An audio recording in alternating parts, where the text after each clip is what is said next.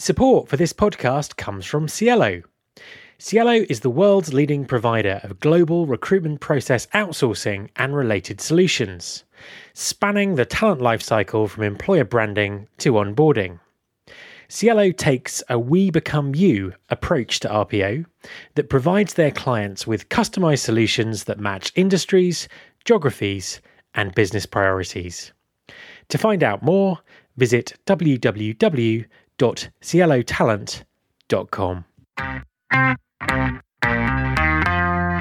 There's been more of scientific discovery, more of technical advancement and material progress in your lifetime and mine than in all the ages of history. Hi everyone, this is Matt Alder. Welcome to episode 48 of the Recruiting Future podcast. This week, I'm delighted to welcome back another returning guest. About this time last year, I spoke to Neil Morrison, HRD for Penguin Random House. We talked about all things HR tech and also a new groundbreaking entry-level recruitment initiative his team are running, which they were calling The Scheme. 1 year on, and they're running The Scheme again. I wanted to catch up with Neil to find out what they'd learned and how things had developed. There's some absolutely fascinating stuff here. Enjoy listening. Hi Neil, welcome back to the podcast. Thanks very much, Matt. Good to be here.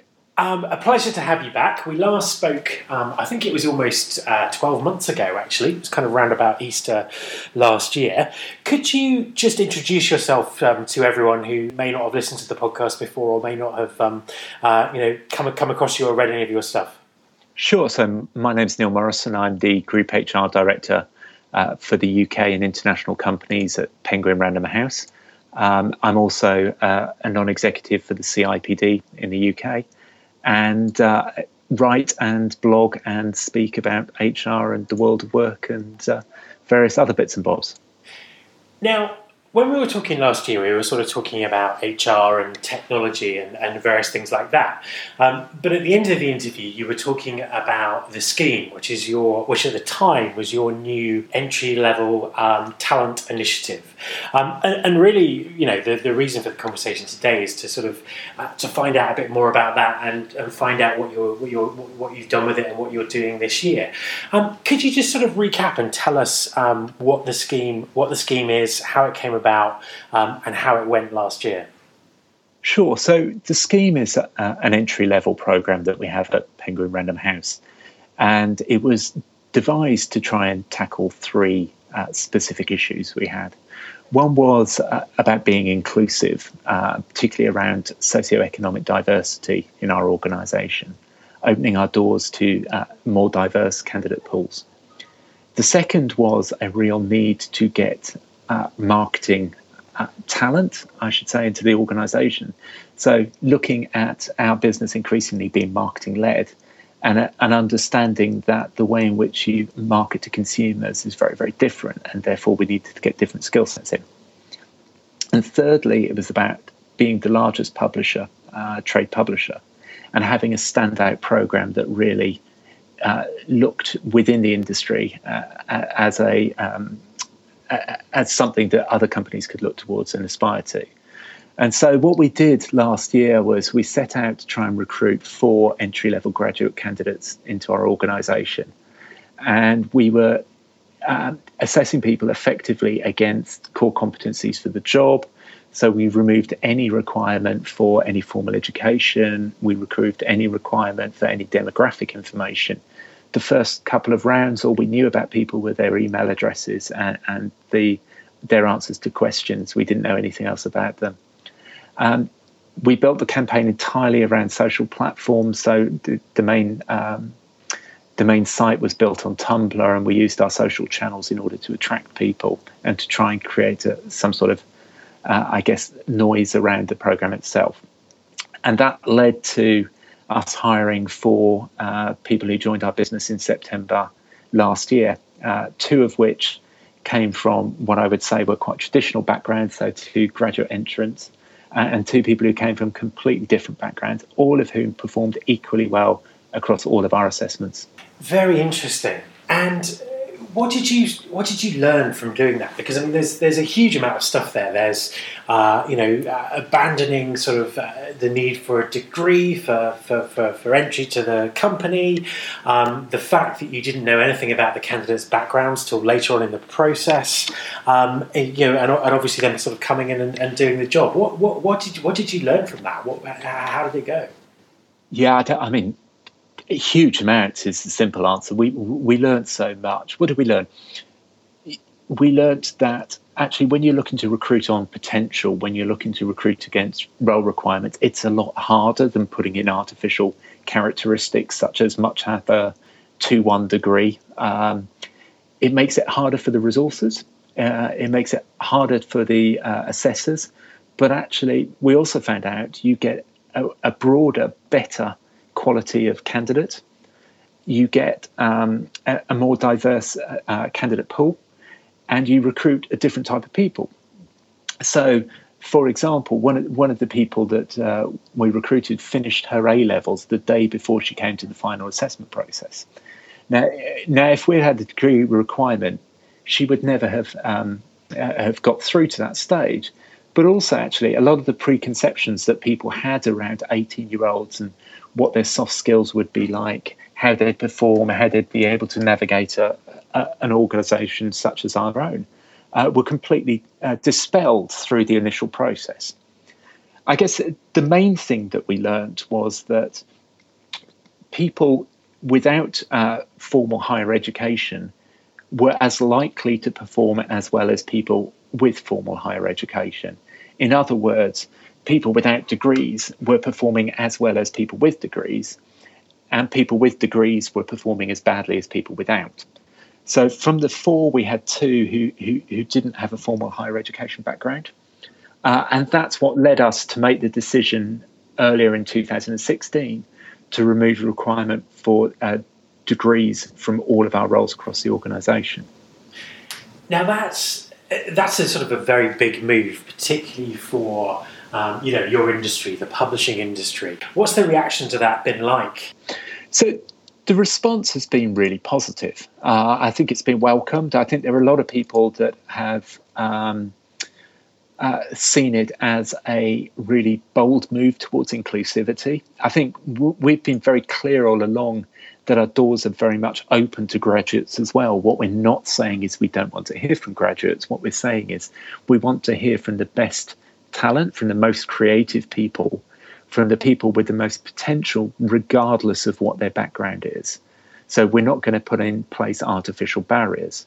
The response has been very positive from the university sector as well, recognising that university is the right path for some people, but not for everyone. And generally within the business, within Penguin Random House, it's been incredibly well received as well. People seeing it as a positive step towards transforming publishing as an industry. So you're now running the scheme for this year. So this the second time you've done it. What's changed from last year? What have you learned? What are you doing differently, or is it just exactly the same again? So we are indeed running the Scheme 16. The name the scheme came because we couldn't think of anything better. The name the Scheme 16 became because we couldn't think of anything better, and it was 2016. So we are creative geniuses ourselves. What's changed this year is we're now looking at editorial roles, which I think is really quite an interesting and progressive move. This is the heart of publishing, the people that edit and work with authors. And by going out and looking for new voices, for new talent in those areas who don't necessarily have a specific formal education, that is quite transformational for the publishing industry. We're also looking at different social channels. So in order to attract those people, our campaign has been built around stories. One of the biggest places where young people are telling stories is on Snapchat. So we've been using Snapchat as a channel to engage with people, to talk about what life is really like here. We've handed over our Snapchat account to various different people within the organisation who've been given an insight into their days. And our assessment process is slightly different as well. I don't want to tell you too much about that because our closing date for applications on the first stage is the 8th of April. So we've still got a little way to go before we actually get to that. But we've got some tricks up our sleeves to come on that too. Fantastic. I particularly liked the Snapchat stuff. I was looking at it. I was looking at it last week. It's just a kind of really authentic use of the platform, and also just really interesting as well to see. To see what someone's day's like working in editorial in publishing. Did you have have you had any help with the promotions? Is it something that you've done internally? Have you used sort of any external advisors or agencies, or is it something you've done yourselves? So the entire scheme, both in 2015 and 2016, has been run by the HR team. So everything from the design of the website, the coding of the website, the social campaigns, has been run entirely by my team. And one of the things that's been really interesting is finding out all those hidden skills that people have. The Snapchat actually came from a discussion with the successful candidates last year when we were talking about it. And being slightly old-fashioned, a little bit out of touch, we kind of went, "What do you think to Vine?" and everyone went, "Yeah, not really." How about Periscope? Not so much. Okay, so what should we be using? And they were very, very clear. Snapchat was the place to be talking to people. So that's why we've done it. So it's been a new experiment for us. It's been really exciting, really interesting. I think we've had a hugely positive level of engagement, considering we're quite new to this. The analytics aren't as helpful as they are on, for example, Facebook or Twitter. So we would struggle with that a little bit. And of course, the fact that it's relatively temporary in terms of the presence that you give it on the channel. But at the times when we've had the live stories, they've had really positive engagement.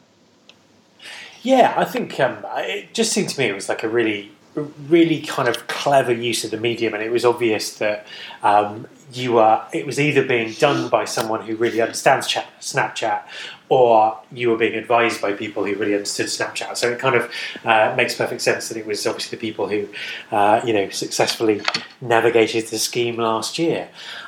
So just to sort of clarify with Scheme 16, what is it actually a full-time job that people get out of this, or is it a placement? What's the actual kind of end result? Okay, so what we're looking at is 4 people to join us in September 2016. They come into us initially on a 13-month contract, 13 months fixed-term contract.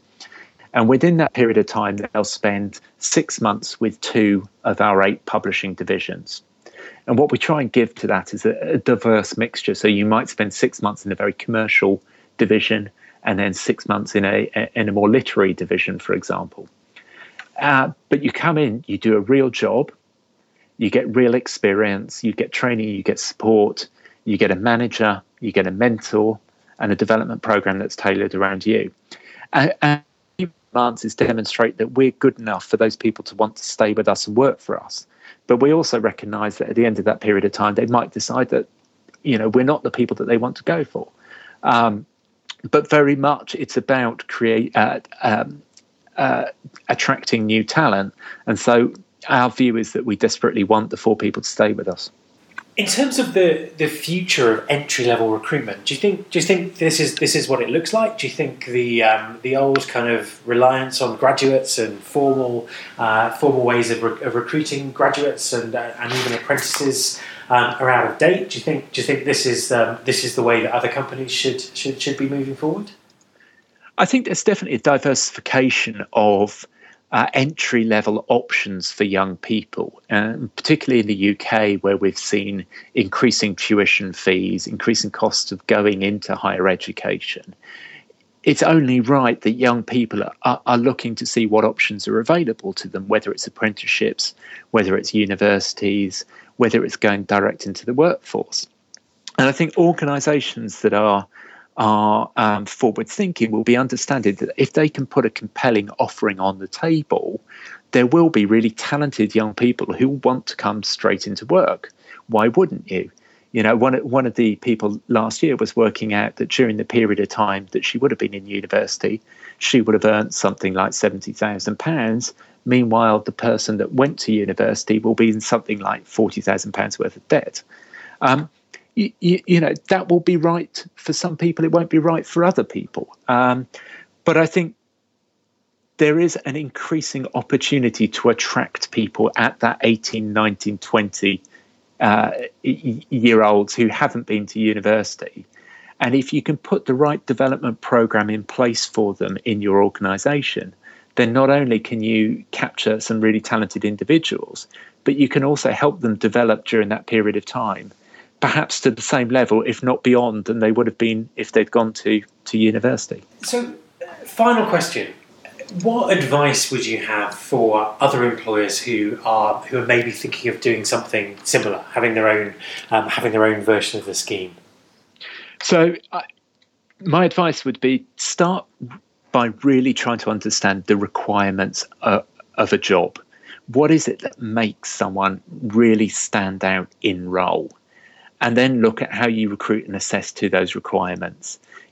Quite often when you talk to people and say, what is it that makes someone really successful? It's very, very rarely that they say, oh, it's a degree, or it's having ABB, or it's having 5 GCSEs A to C. They'll talk about, their creativity or their interpersonal skills or their commercial acumen or their understanding of consumer. These are all the characteristics that we're looking for. And then trying to think about how you assess and source those. So that's the first thing. The second thing is understanding that your sourcing techniques are going to have to be completely different. If you're trying to get to audiences that you don't currently recruit from, then you need to recruit in a different way. You can't just do what you've always done and expect people to be there just waiting for you to come along. So that's where we've used the social channels, for example. And the third piece, I think, is really engaging people within the business and within your business to help you kind of define the program, because quite often they will have contacts, they'll know people, they'll be related to people, have friends, family, whatever it is, who can help spread the word. And having those internal ambassadors, who are using their own social channels, who are talking about it on their own Twitter, on their own Facebook, are absolutely critical to spreading that message, attracting the people, and then assessing them against those criteria. Neil, thank you very much for talking to me. Thank you, Matt. My thanks to Neil Morrison. You can subscribe to this podcast on iTunes and on Stitcher. You can find all the past episodes of the show at www.rfpodcast.com. On that site, you can subscribe to the mailing list and also find out more about working with me. Thanks very much for listening. I'll be back next week, and I hope you'll join me.